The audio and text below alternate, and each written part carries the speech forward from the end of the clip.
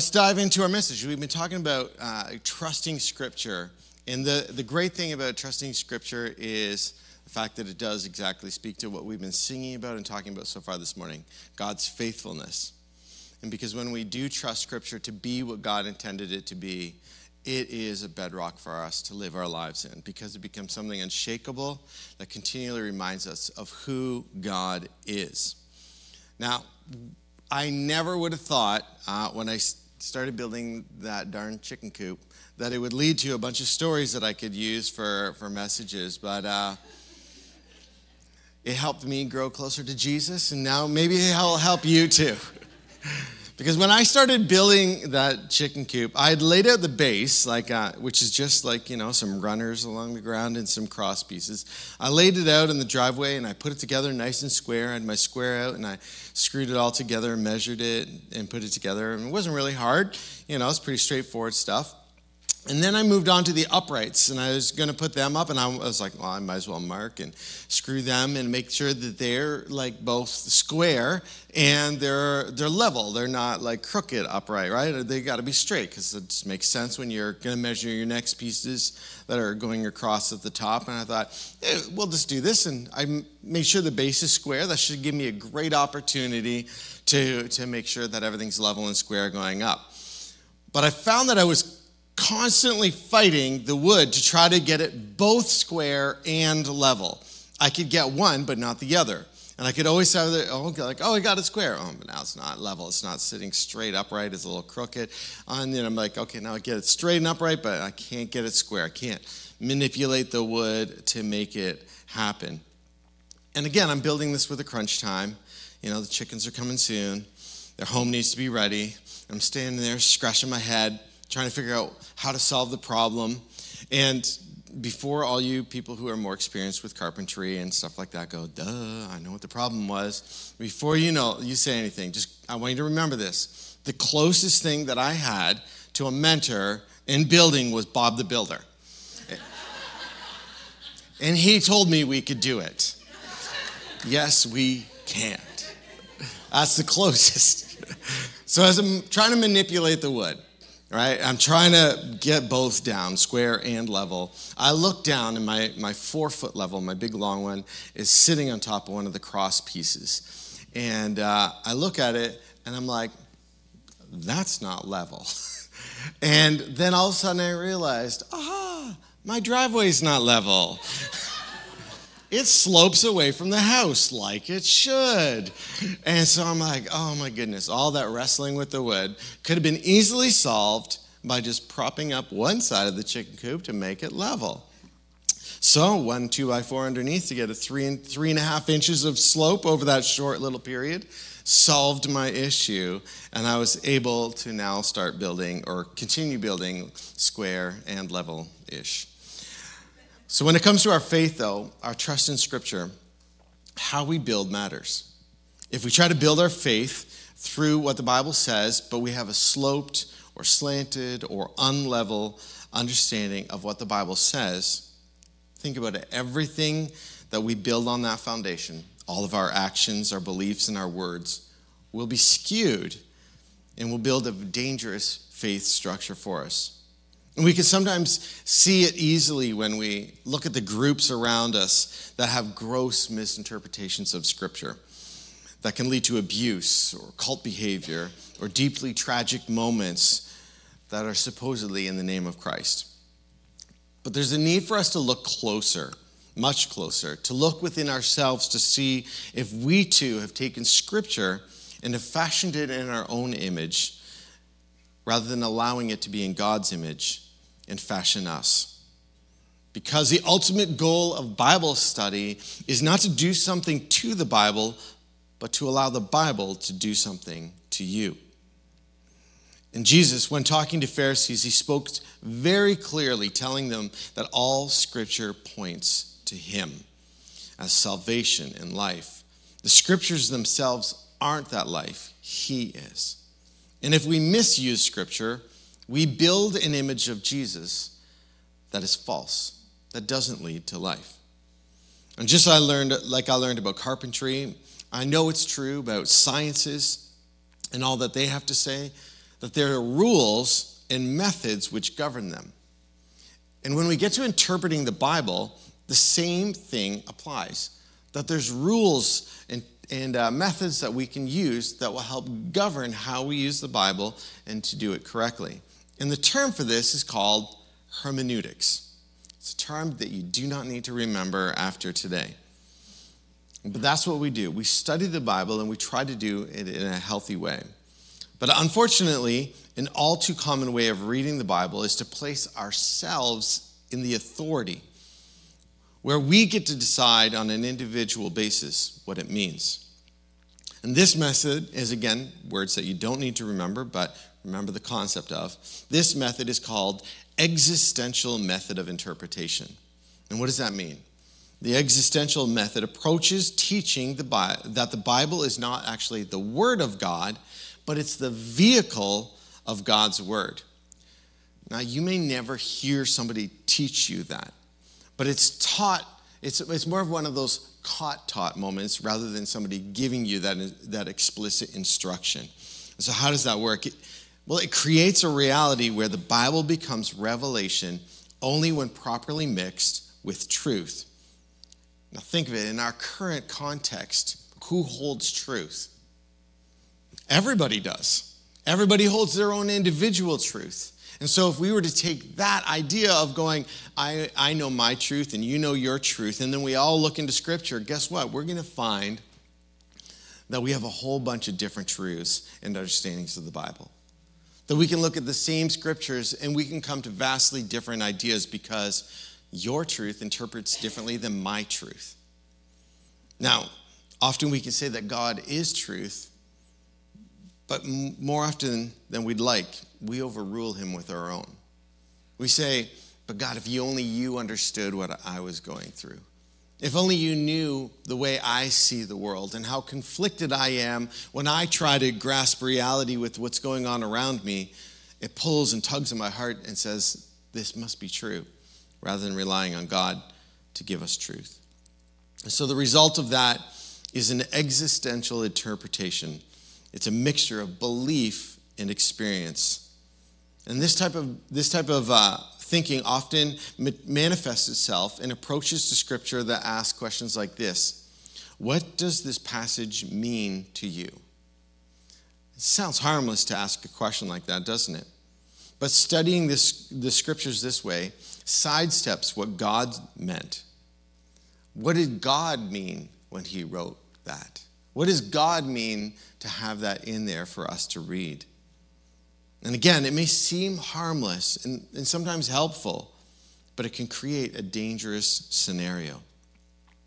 Now, again, our different cultural backgrounds, our different individual settings might make application of Scripture a little different, but we don't change the meaning of the Bible to make it say what we desire it to say. And like in other disciplines, scholars have looked for best ways, best practices to understand the Bible. And the best that I know of is called the grammatico-historical method. Again, a word that you do not need to remember. And maybe we can better understand it as the inductive method. R.C. Sproul said this. He said, this hermeneutical approach investigates the original cultural setting of the text and focuses on grammar and syntax to understand what the author of the text meant when he wrote it to his original audience. So what does that mean? It means this. In short, we need to understand the text that we're reading, the Scriptures that we're reading, in their original context. Or we can make the Bible say whatever we desire it to say. And we're talking about this today because of what the Bible should do, and what it does today often in our lives is not the same. How might you answer these questions? What actually forms your belief in God? If you're to pause and think about it, all the things you know and think about God, what gave you those beliefs? Was it Scripture alone that gave you those beliefs? Or was it the opinion of others that somehow snuck in there and helped form what you think and believe about God? If your beliefs have changed over time, why did they change? Did they change because Scripture gave you a better understanding? Or did they shift because of consistent cultural pressure? The teachings of others, maybe, that you haven't matched with Scripture. You've heard somebody preach it or teach it, and you're like, ooh, that sounds good. I like that. You didn't actually go to those Scriptures and see if they were taking that Scripture out of context or using it in its proper way. In the book of James, it says this. It says, be doers of the word and not hearers only, deceiving yourself. If anyone is a hearer of the word and not a doer, he is like a man who looks intently at his natural face in a mirror. For he looks at himself and he goes away, and at once he forgets what he is like. That sounds pretty straightforward. Hear the word, do the word. If only it was that simple. We can hear something like this. Do not be anxious about anything, but in everything, by prayer and supplication, with thanksgiving, let your requests be made known to God. All right, we hear that, and then we do it. All right, when filled with anxiety, tell God exactly what you need. By no means is that easy, but it's straightforward. And if we read a different passage in the Bible, you can read the story of Jesus feeding 5,000. And while maybe there's some lessons about faith and sacrifice and God as a provider, it's a little less clear as to what we're supposed to do. Are we supposed to use faith and sacrifice and God's miraculous provision to keep feeding people in 5,000 at a time? What are we supposed to do with that knowledge that God feeds 5,000 people miraculously? What do we do about that? I think there's a few considerations to try and work through as we read the Bible. And one of them is this: have a clear understanding of how to read the Bible.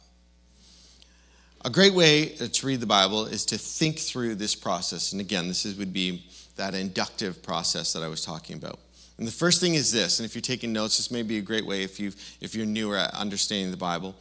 The first one is this: observation. Observation. What does it say? To the people who are reading it the first time, what did the author mean to say? Read the verses around that verse that really stood out to you so you can understand the context. Understand what you are reading. Is the verses that I'm reading, are they poetry? Are they prophetic literature? Are they like a historical narrative literature? What kind of literature am I actually reading when I open the Bible? Because you can open the Bible at different places, and the type of scriptures that you're reading will vary. They'll vastly differ. So what am I reading? How do I understand it that way? The second one is this: interpretation. Interpretation. What does it mean? When I read those scriptures, when I see it in its context for its original reader, for the original people that were supposed to hear it, what does it mean to them? What would that have implied for them? And then how do I understand that for me? What do I take and understand for me? And then the third thing is this: application. Application. Because you've read it, you've observed it, you know what it means in its original context. You understand what God was trying to say to the people that first were reading it. And then you've seen how that can apply to your life today. Now you have to actually apply it.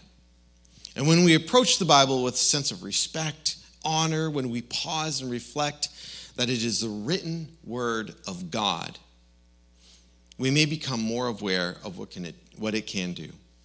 R.C. Sproul said this. He said, "We fail in our duty to study God's word, not so much because it is difficult to understand, not so much because it is dull and boring, but because it's work. Our problem is not a lack of intelligence or a lack of passion. Our problem is that we're lazy."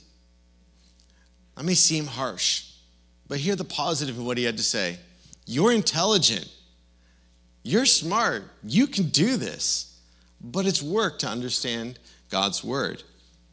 It takes a little bit of time to understand what he was talking to, what he was saying to people a couple thousand years ago in ancient Israel.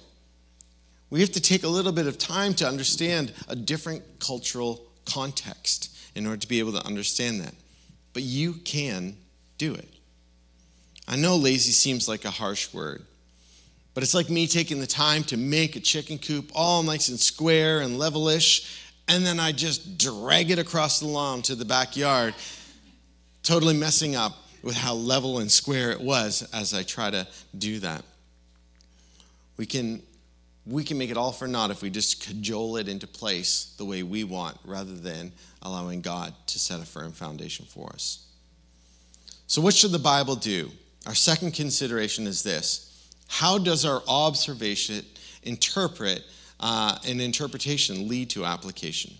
And the Bible should shape our head, our heart, and our hands to be more like Jesus. So that first one, allowing the Bible to shape our minds, our head. We could ask questions like this. What does the Bible passage teach me about the nature of God, his character? What does this passage teach me about myself in relationship to God? And what does this Bible passage teach me about my life in Christ? And if we apply this idea to Philippians 4:6, which again was, do not be anxious about anything, but in everything by prayer and supplication and with thanksgiving, let your requests be made known to God. We could answer those questions like this. What does this Bible teach me about God's nature? God cares about me and what makes me anxious. We could say, what does this passage teach me about myself in relationship to God? It's okay to not be okay. And God desires to help me move from anxiety to peace. And what does this Bible passage teach me about my life in Christ, how I live daily in him? In following Jesus, prayer is in everything. It is an essential practice of worship. Prayer is important. When I'm anxious, pray. When I'm happy, pray. When I don't know what to do, pray. When I think I know what to do, pray. Prayer is important in understanding the will of God for our lives and working towards what he has for us. The Bible has a lot to offer when it comes to how we think and how we renew our minds to healthy thought life. Next, allow the Bible to shape my affections, my heart. So first head, then heart. We could ask questions like this. How does this passage speak to my feelings? How does it speak to how I love?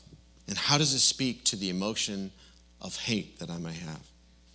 And for this, we could read a different passage of the Bible, which has often been a source of emotional harm when it's poorly applied. In Matthew 11, Jesus was speaking about how Herod had thrown John the Baptist into prison unjustly. John had made some comments about how Herod shouldn't be messing around with his brother's wife, and the king didn't like that very much, and so he threw him into prison unjustly. And Jesus was talking about that, and he said this in Matthew 11:12. He said, "From the days of John the Baptist until now, the kingdom of heaven has suffered violence, and the violent take it by force." That verse has been used so many times unjustly to cause harm, hate, forcing others to comply. Because they read that second part and they say, "And the violent take it by force." They're like, yeah, we got to be violent in how we go about doing stuff to take the kingdom of God. They totally misunderstand the verse. In reality, when we look at the fuller context of what Jesus is saying there, he speaks about how we as humans are never satisfied. We have this insatiable desire to control things and take things by force. Jesus then talks about these different cities and cultures and people who won't repent, who won't stop doing it, who won't turn and follow him. And then he offers with a declaration about authority in a different way than violence and than force. He says at the end of that passage in Matthew 11:28-30, he says, "Come to me all who labor and are heavy laden, and I will give you rest. Take my yoke upon you and learn from me, for I am gentle and lowly in heart, and you will find rest for your souls. For my yoke is easy and my burden is light." When we read that, in regards to our hearts, this passage invites me to feel the tension of living between two kingdoms and how to live that out. How do I live in the kingdom of God and yet live in a kingdom where the violent take it by force? This passage invites me to love God's gentleness in contrast to Herod's force. It invites us to to hate the damage that violence and force cause in the life of families and nations. Nowhere does Jesus tell us that violence is okay and to take it by force. Instead, he invites me to take his yoke, his burden, which despite my condition, I can find rest for my soul. So along with our heads and our hearts, we should allow the Bible to shape our actions, our hands. If we look at that same scripture, do I have sin that needs to be confessed? Is there an explicit command I need to follow? There's an example of what I should do or not do. And how will doing this make me look more like Jesus?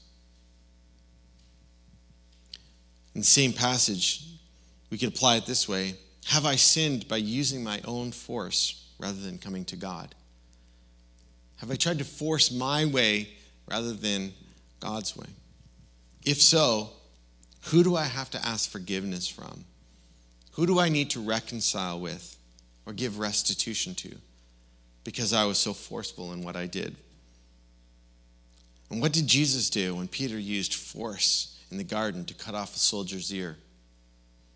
But he healed it, didn't he? And said, this isn't the time for that. Did Jesus go and accept his Father's will and endure the hardship with his soul at rest? He did, didn't he? When he was facing the cross and that destiny was in front of him, he chose to be at rest with what the plan God had for him was, rather than use the power that would have been available to him for his own gain. The Bible should shape my mind, my affections, and my actions to be more like Jesus. But this only happens when we are formed by Scripture, not when we form Scripture to suit us. And sometimes the Bible doesn't do what it should, not because it's ineffective, but because our inaccuracy has changed its original intention, even if it's just a little. This illustration may help you. In 1979, 257 people left New Zealand for a scenic flight to Antarctica. Unknown to the pilot, there was a 2-degree error in the flight's coordinates. And most people wouldn't think it was that big of a difference, that it's still close enough to get where you want to go to do some sightseeing. But that 2-degree error actually put the plane 28 miles east of the planned route that they had. In approaching the supposed location, they lowered their altitude below the cloud line so they could see, the tourists could see the beautiful scenery of Antarctica. The pilot had had years of experience but had never flown this route before. And little did they know that the wrong coordinates had put them headlong into Mount Erebus, an active volcano that rises more than 12,000 feet above the frozen terrain. Unfortunately and tragically, the plane crashed into the side of the volcano, killing everyone on board. Now, it's hard to imagine how this tragedy of magnificent proportions could have been caused by such a small mistake, a matter of just a few degrees. In reality, the effect of being just a few degrees off becomes more pronounced the longer the trip. If I'm going to go somewhere and I'm only off 1 degree off course, one step later, I'm maybe 2 inches off my original intended location. It's not that much. Doesn't really matter. 2 inches, not going to make a difference. After 100 meters, I'm going to be 5.2 meters off. It's not that big, but it's noticeable. Tom, when he's out hunting, that 5.2 feet off, he's missing that deer completely. After 5 kilometers, I'm now 140 meters away. That's pretty big. That 1 degree is starting to make a significant difference. Now, if I were to try to travel the world from Cornwall in a straight line all the way around the earth, if I were to try and do that, but I'm 1 degree off to the south, where do you think I'll end up? Washington, D.C. That's pretty far, isn't it? That's quite a difference. If by chance you go to the sun, I don't know why you'd want to do that, you'd miss it by over 2 million miles, or kilometers, sorry. That's almost twice the diameter of the sun. All because you are 1 degree off in your calculations. That's pretty amazing. Now let's apply that to our lives in following God in Scripture. We take the meaning, God's meaning and intent of Scripture, and we just degree by degree go a little bit different in our direction. And then we allow that over time of our life to keep taking us in that direction rather than direction that God wanted us to go. And boy, do we not end up where God intended. There's a need to elevate the value of Scripture. There's a need to read it with clarity and purpose for transformation. Did you ever wonder why potentially Scripture isn't transforming your life the way you thought it might? Maybe your interpretation of the Scripture and your application of the Scripture is off a little, and it doesn't have the power that God wanted it to have in your life.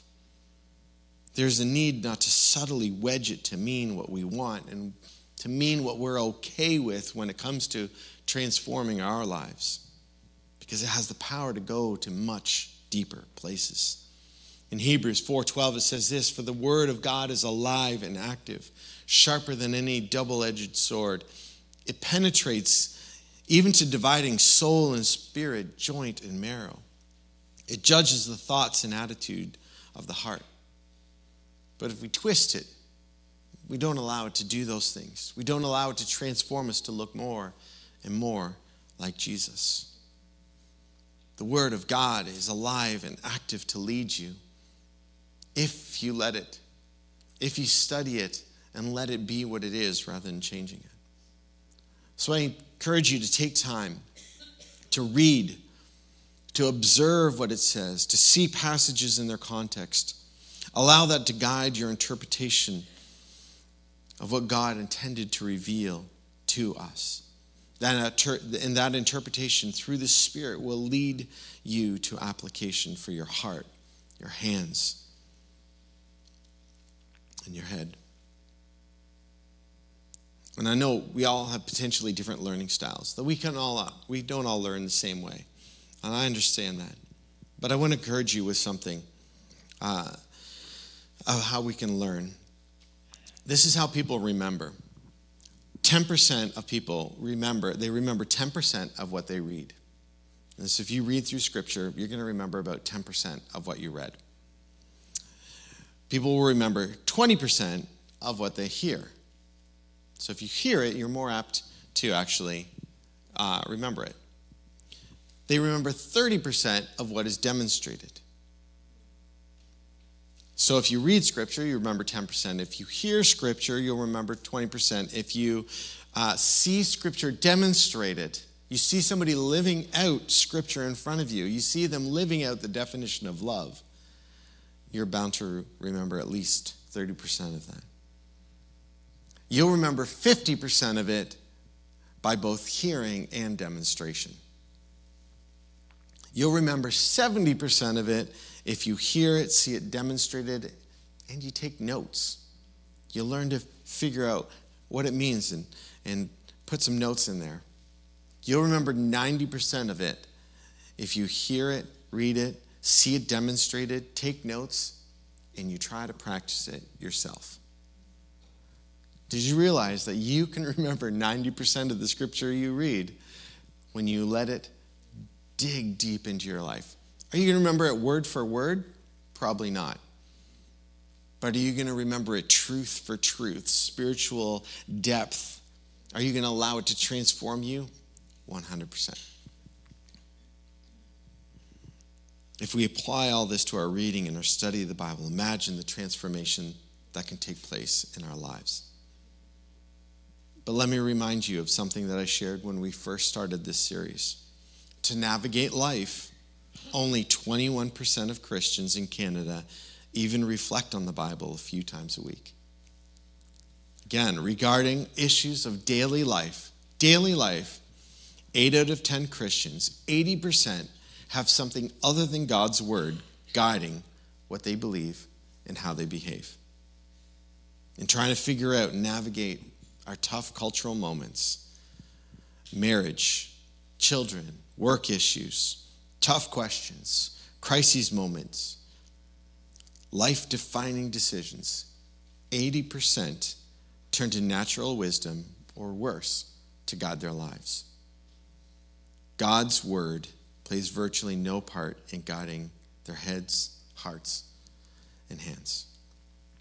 Which means we either don't trust God or we don't care. So I encourage you, if you don't already, find a way to deepen your reading and your understanding of God's word. Use the SOAP method if you know that acronym. Scripture, observation, application, prayer. Or use what I talked about today, the inductive method. Observation, interpretation, application. Find a way to dig deep into God's scriptures to allow it to transform your life. Find study books to aid. Like I know Kay Arthur has a lot of inductive Bible studies that help walk you through it without giving you a lot of presupposed ideas of what scripture is supposed to mean. Learn with others how truly amazing the Bible is and how trustworthy it is. And this is why. Ephesians 4:14-16 says this: Then we will no longer be infants, tossed back and forth by the waves, blown here and there by every wind of teaching, and by the cunning and craftiness of people and their deceitful scheming. Instead, speaking the truth in love, we will grow to become, in every respect, the mature body of Him who is the head, that is Christ. From Him, the whole body, joined and held together by every supporting ligament, grows and builds itself up in love as each part does its work. As we grow in Christ, as we understand its word and apply it to our lives, that will be who we are, instead of the 80% that are tossed by culture, tossed by concerns of the world. Let's let our God be faithful to us. Let's let Him do what He says He will do. Let's let His word transform us and cut down to the bone and marrow between spirit and flesh to transform us into what He desires us to be. You're all so intelligent. You're all so passionate, and I know that we all can do this. And it will transform who we are even more. Let's pray. God, we just thank You so much for who You are. We thank You for the revelation that we have of You in Scripture. We thank You that You have wanted to be known. Who You are is not a mystery because You have made Yourself known to us through Your word and through Your Spirit. And so, God, we just pray that we would be a people here that allow Your word and Your Spirit to transform us. That as we rely on Jesus for salvation and trust Him for new life in You, God, that Your Spirit will continually refine us and make us more like You. That we will give up trying to be perfect in our own rights and allow You to be our perfection. And that we will grow into that as we continually allow Your word and Your Spirit to lead us and guide us, applying what we hear to our lives. We thank You for this, Jesus. And we pray it in Your name. Amen.